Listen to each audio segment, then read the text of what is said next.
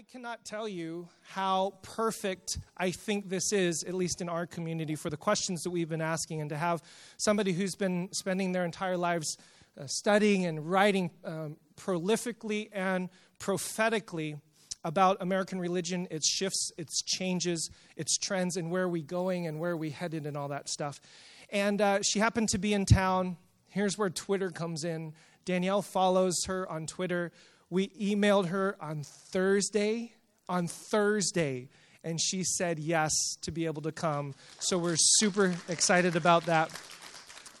If you're interested in any of the books, of course, we'd encourage you to pick those up, and especially Grounded, we'd encourage you to get that because I think this will really help shape and mold and frame a little bit of the journey that we've all been on. And I also say that this is very serendipitous and timely because I was talking with Diana earlier. Spark is right in that place. We've been here 4 years. And now we're asking the question, now that we have deconstructed a lot of things, what are we doing now into the future? And so this comes at a very, very wonderful and powerful time. So please welcome, give a big Spark welcome to Dr. Diana Butler-Bass. Thank you. Well, the reason I'm here in town is that there is an older Presbyterian congregation in Portola Valley, and they're called Valley Presbyterian Church, and they are in a pastoral transition. Their minister of 27 years has left, and instead of just hiring a new minister like that, they decided to take 18 months to 2 years and be in a spiritual space and try to hear the voice of God afresh and figure out what their direction is for the future. Interestingly enough, they have invited a lot of different authors and musicians and artists to come in and spend time with them as they're in this space. And so they are calling each one of these guests spiritual catalysts. And so my job over the next 2 weeks is to be at Valley Presbyterian Church as a spiritual catalyst, and then I get called by Spark Church to come and speak. And I'm beginning to feel a theme here in this area, is what in the world is popping? What is firing? Where is the Holy Spirit showing up? And so this morning I was in a congregation of people who are a lot older than you, and yet they're thinking of many of the same kinds of questions you're thinking about. What does it mean to be a church in the 21st century? And how can we be the most faithful, vibrant, sacred community that we can be, doing justice and love of God in the world? Those questions are questions that are demanding from all of us who are people of faith. Christians, certainly, but also Jews and Muslims and Buddhists, people from a lot of different religious traditions in the United States, to rethink who we have been, what our traditions are about, how we've understood our sacred texts, how the Word of God has come to us, and the practices of our lives. In other words, we were not born, anybody here in this room, whether you're on the younger end of the room or the older end of the room, none of us were born in a time when the questions were already answered and when the culture was relatively stable so that we could simply pass on what we knew to the next generation. Everybody here has been born in a time of intense social change. And this means change about faith. Up on the screen, of course, I have a picture of change. That something new is coming to birth among us. In order to know what the new thing is, sometimes it helps a little bit to understand the old thing. And so what I want to do for the next few minutes is to share a little bit about my journey and some moments of change, and invite you, by sharing my journey, into thinking about your own journey. And we will here build together a room expectant of change. This is the church where I was baptized. This is St. John's United Methodist Church in the city of Baltimore, Maryland. I was baptized in April of 1959. Yes, I really am that old. Just 3 months after I was born. This beautiful church was 4 blocks away from the florist shop that my family owned from 1886 onward. My grandparents lived in this neighborhood, my aunts, my uncles, my cousins. My great-grandparents helped to found this church. Their pictures hang in the Bible study room in the basement of this building. I went to Girl Scouts there, got all my merit badges in the troop that met in that basement. And right around the corner is the elementary school where I learned to read, where my father learned to read, and where my grandfather had laid the cornerstone. My great-grandfather was the captain of the volunteer fire department. I talk about that world sometimes, and I remember sharing it with my editor who lives here in the Bay Area. He works for Harper One. He was born in 1969, just 10 years after me, so I've always felt like, hey, we're kind of the same age. And Roger was born in Hollywood, California. And one time I was waxing about this church, St. John's United Methodist, that baptized me and taught me all of my first lessons of faith. And as I told him all those stories about that neighborhood and the place where my family was so deeply connected, he said, oh, I love hearing about your childhood. And I said, well, thank you, Roger. That's really nice. He said, yeah, it's kind of like reading books about medieval history. Thanks. And it was Roger, in a sense, who was the one who made me realize that this world is 1,000,000 miles away. And just in my lifetime, which I don't feel is all that long, it has drifted into the past. Well, the next church I joined was in Scottsdale, Arizona. We moved there when I was 13 years old, and my parents went to the Methodist church. And I got to tell you, this is in the early 1970s, and the Methodist church that they joined was nothing like the Methodist church we had at home.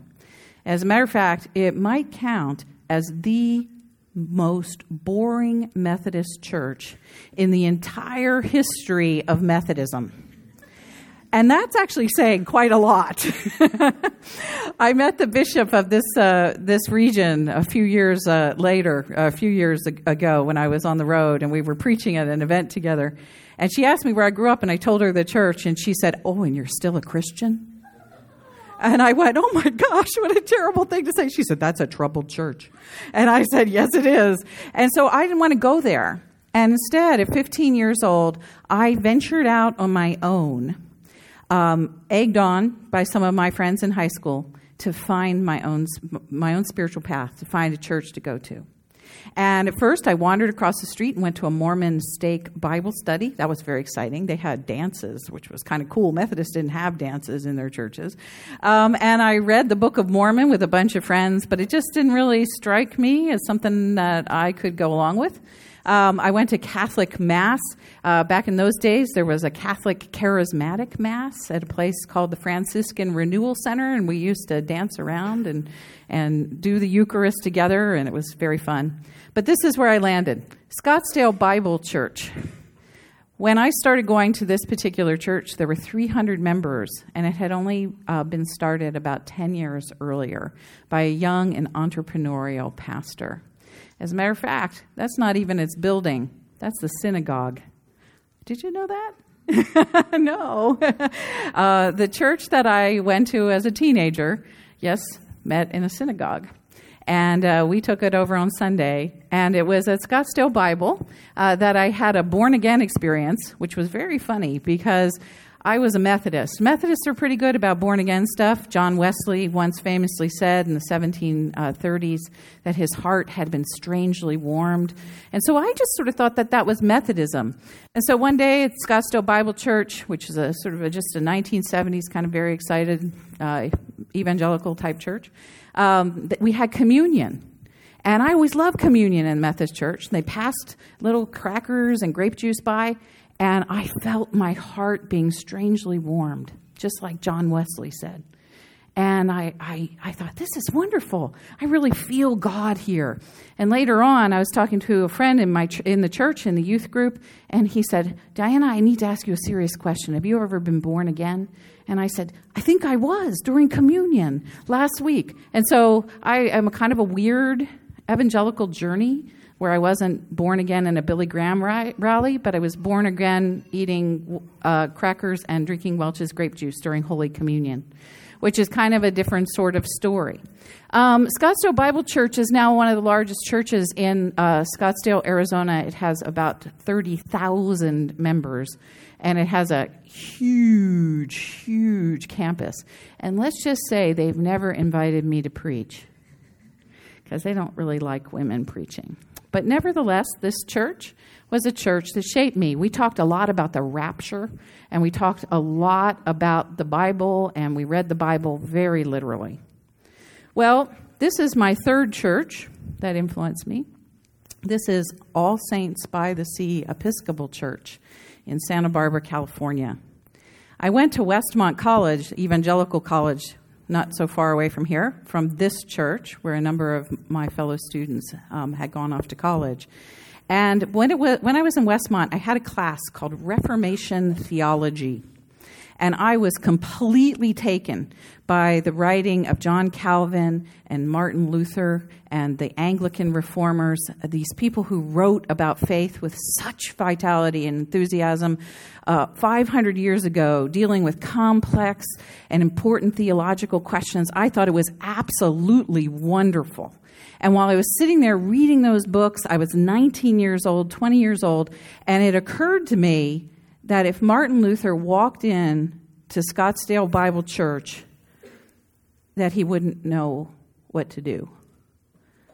That somehow the form of Christianity that we had at Scottsdale Bible, that we were so sure was deeply Protestant, deeply in line with the Bible, was not really all that much in line with the theology that I was reading from Martin Luther. And so on my own, I started going out and sort of testing out other churches. And I thought, well, maybe it's time to give those brand name churches a try again, because I had been in a lot of not brand name churches for many years. And so I tried a Methodist church, went back to my childhood church. I tried a Presbyterian church. I tried a Congregational church. I tried a Lutheran church. But none of them sort of made my heart sing. And then I walked into this church. It's all wood inside. And it sits right a block and a half off the ocean. And the wood has absorbed all of those sort of scents of the sea. And it's also absorbed, I think, over the 100 years this building has been built, the candlelight and the smell of incense that's been inhabited in this building for so long, over generations. And I thought, oh my gosh, it was like walking into a mystery. I went back up the hill to Westmont and I told my friends that I really wanted to go there.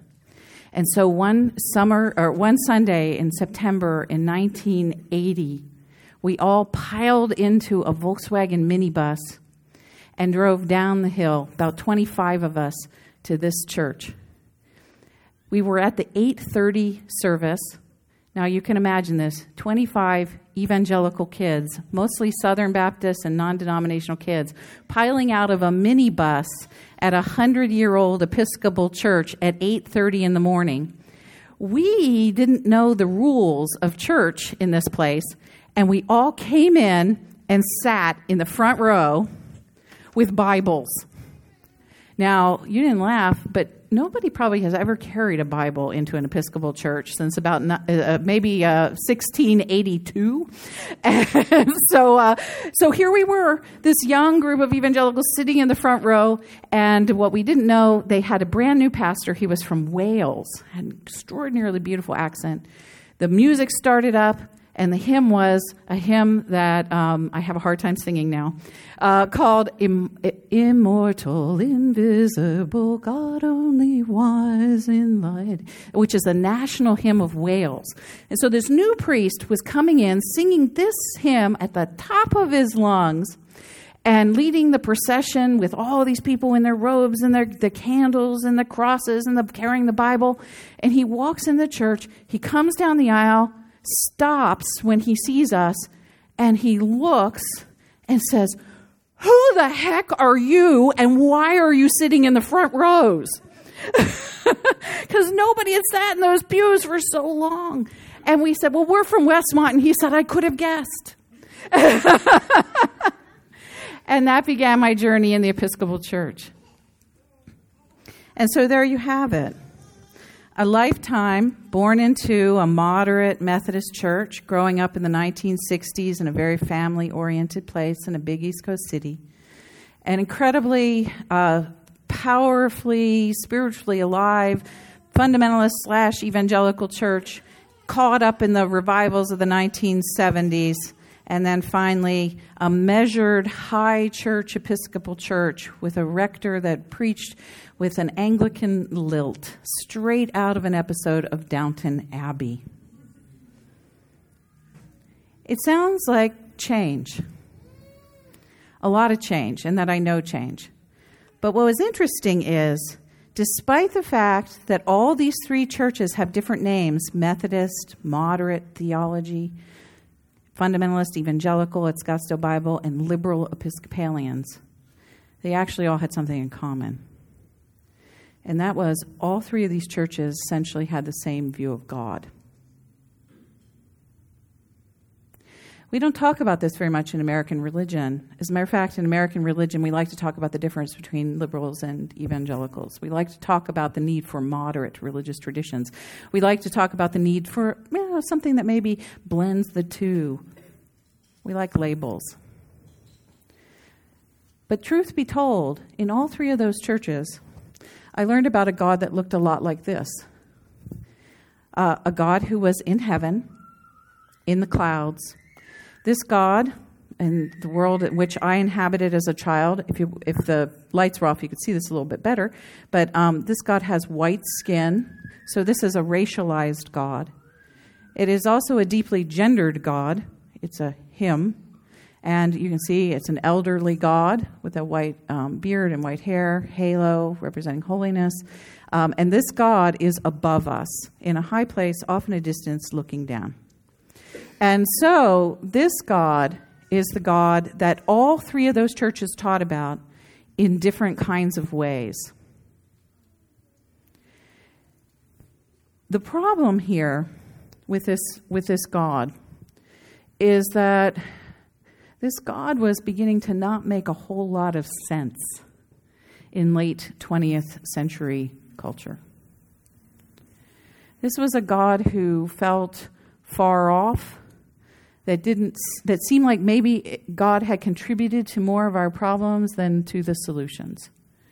And I began to wonder myself, why was it that this God is the kind of God that we still sung hymns about in liberal, conservative, moderate, didn't matter what the label kind of church was, but that this was that God? Was this really the God of the Bible?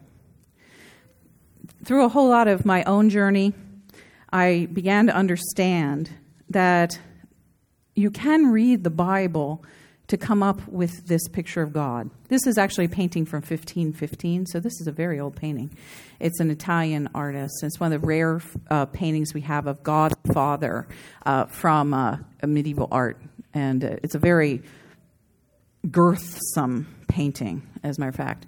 But in order to get to this picture of God, you also have to have something else. You have to have a particular understanding of the universe. Our ancestors arrived at this picture of God through this vision of the universe. And that is ancient ancestors, the people who are the citizens now of what we call the Western Christian tradition. Our ancestors believed in this thing called the three-tiered universe, where there was heaven above us, earth was here, and hell was beneath our feet. We talk about that today. It was in some of the songs. And, most of us today hold on to this idea largely as a metaphor or maybe a spiritual reality. But we don't really think of this as science or the actual structure of the universe. If we want to talk about science and the structure of the universe, we think about Einstein, we think about quantum physics, we think about all kinds of amazing pictures. My daughter just graduated from high school, and she would bring home her high school science textbooks, and there were remarkable pictures drawn of the universe. And none of them looked like this. They were different kinds of pictures. And so what we have is we have a sort of a worldview associated with Christianity and theology and our vision of God that's tied to a structure of the world, structure of the universe that's here that we now interpret as a metaphor. But when that painting was painted, that artist thought this was science. This was the actual structure of the universe that our ancestors believed in. A vertically structured, three-tiered universe with this God at the top. Now, you can see what the simple issue is for church. And this is where I want to take us and give us a little chance to talk about this. If you think that this is the actual physical structure of the whole of the universe, you see what the problem is that God lives way up there, we're here, and down there is a place we don't want to talk about. And so the whole of faith, the whole of religion, becomes about how do we get from here to there and not go there. And so church, particularly in Western culture, developed to be like this. An elevator. If you think about the language of theology and our understanding of God, God was up in heaven, and God puts stuff in an elevator and sends it down to us.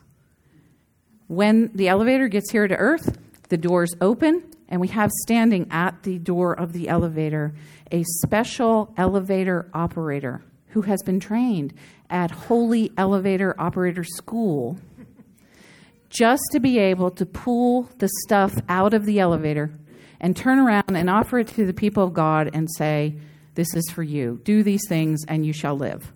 Now, what's interesting, of course, about Western Christianity is that we got a whole bunch of different elevators. There's the Catholic elevator where God sits in heaven and puts in 7 sacraments and sends those down here.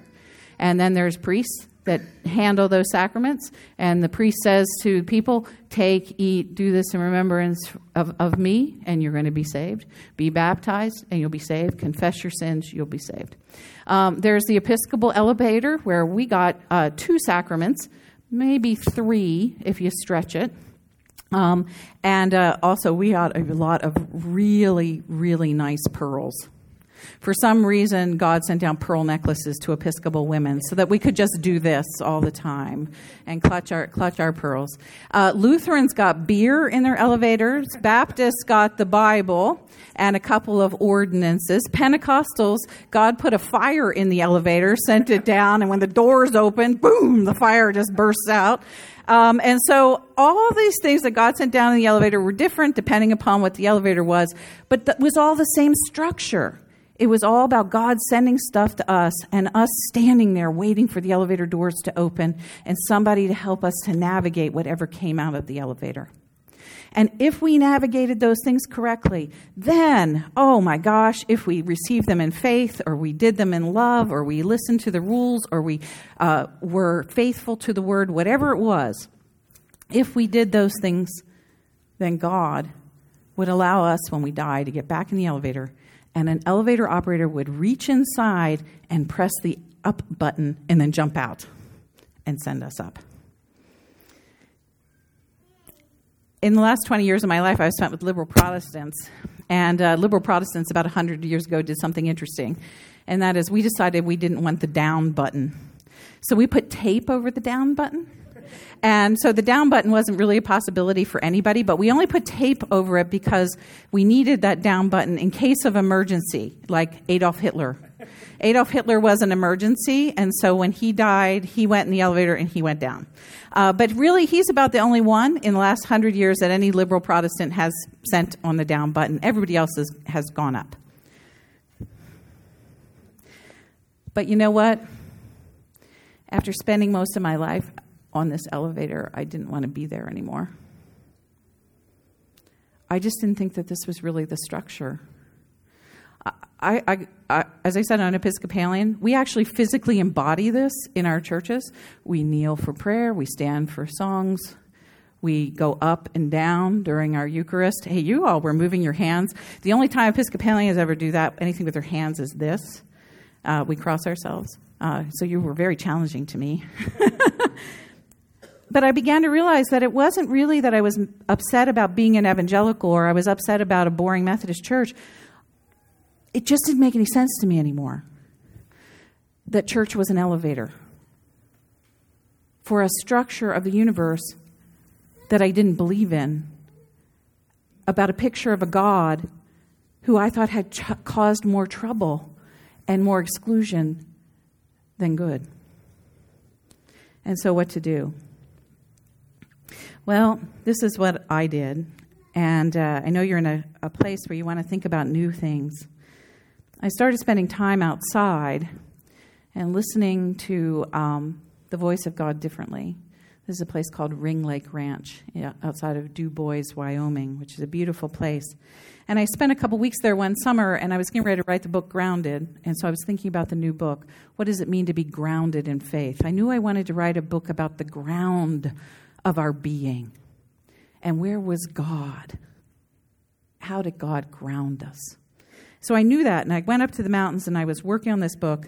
And I came back down to my home in Alexandria, Virginia, and I was trying very hard to write. And I couldn't write, and I went to see my spiritual director, and she said, well, where are you trying to write? And I said, oh, gosh, well, I haven't really found a place yet. And she said, go to some place that you think is very holy, and sort of sit there and listen and wait for to hear God. And start just writing. Just write. Take a notebook. And so I went here. This is the Washington National Cathedral, a place where I have felt great power and presence of God over my life. This is the Chapel of the Holy Spirit.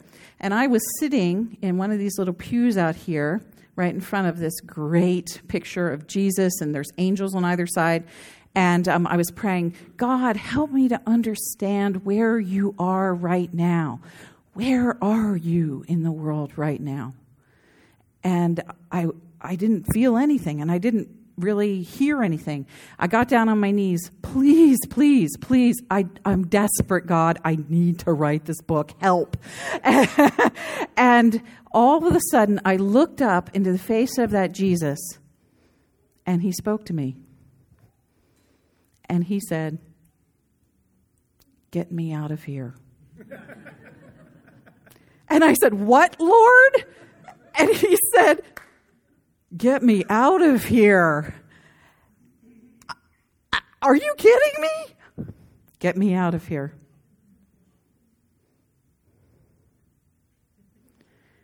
Maybe Jesus was tired of being locked in a building too. Up like that, above the people, only seeing the tops of Episcopalians' foreheads as they knelt in front of him in desperate supplication. Where was God? And so I started walking along a river and exploring that. I'm going to skip a couple slides here. There are a lot of great stories along the way of places I found God. I do want to stop and show you this one picture. This was very meaningful to me on my journey. And so just because I think it preaches so beautifully and helps to see God in a different way. In one fall, I was at the American Academy of Religion conference, which is pretty much the last place anybody would expect to find God. But there was a huge event where the American Academy of Religion was honoring Wendell Berry, who is just an amazing contemporary poet. And he has written so well about the ground and nature and God. And he read this poem out loud, and all of a sudden, my heart was strangely warmed. And so I share it with you. O saints, if I am even eligible for this prayer, though less than worthy of this dear desire, and if your prayers have influence in heaven, let me my place there be lower than your own. I know how you have longed here where you lived as exiles for the presence of the essential being and maker and knower of all things. But because of my unruliness, or some erring virtue in me never rightly schooled, some error clear and dear, my life has not taught me to desire flight. Dismattered, pure, and free, I long instead for the heaven of creatures, of seasons, of day and night. Heaven enough for me would be this world as I know it, but redeemed of our abuse of it and one another. It would be the heaven of knowing again. There is no marrying in heaven, and I submit, even so, I would like to know my wife again, both of us young again, and I always remembering how I loved her when she was old. I would like to know my children again, all of my family, all of my dear ones, to see, to hear, to hold more carefully than ever before, to study them lingeringly as one studies old verses, committing them to heart forever. I would like to know my friends, my old companions, men and women, horses and dogs, in all the ages of our lives, here in this place where I have watched over all my life in its moods and seasons, never enough. I will be leaving how many beauties overlooked? A painful heaven this would be, for I would know by it how far I had fallen short. I have not paid enough attention. I have not been grateful enough. And yet this pain would be the measure of my love. And in eternity's once and now, pain would surely place me in the heaven of my earthly love. After he read this poem, he started to cry and said to the 5,000 religion scholars who were crying along with him, I'm never going to read that one in public again. But the words thundered off the stage towards me, and I realized how much I had overlooked and how little I was paying attention to the God who is right here in this world with us now. And that the whole theological universe that I had ever learned turned inside out and upside down. And I realized that it was not about life after death, and it was not about being with God in the clouds after I died, but it was about my dog and my daughter and my garden and my backyard and my friends and the doing justice and walking the streets with Black Lives Matter. And it was about feeding hungry people, and it was about making sure that nobody ever went to bed hungry at night. It was about all those things. God is here with us. With us. And suddenly I understood that all of the different religious organizations that I was working with, that they were failing, not because they were stupid or boring or because they were old, but because they were preaching a theology of escape, of evacuation from this earth, and that they were not paying enough attention to now. Hear this.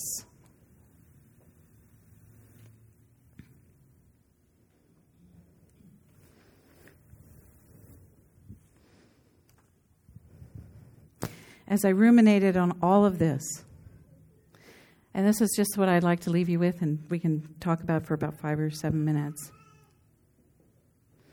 I realized that in my entire life as a churchgoer, which was all the way since April of 1959 in the city of Baltimore, Maryland, I had heard 1,000 sermons, maybe more, on the resurrection and the ascension.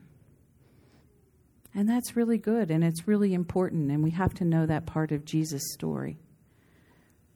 But as a friend of mine who is a rabbi pointed out one time to me, he said, I don't understand Christianity. I said, why not?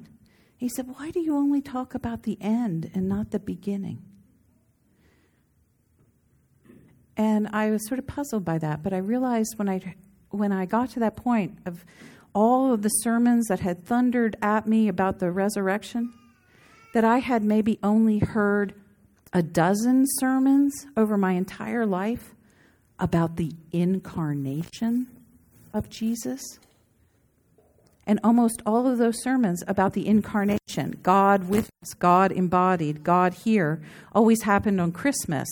I had even heard Christmas sermons where the pastor got up and said, Jesus was born into the world so that he might be killed and rise from the dead for your sins. I've heard Christmas sermons turned into Easter sermons.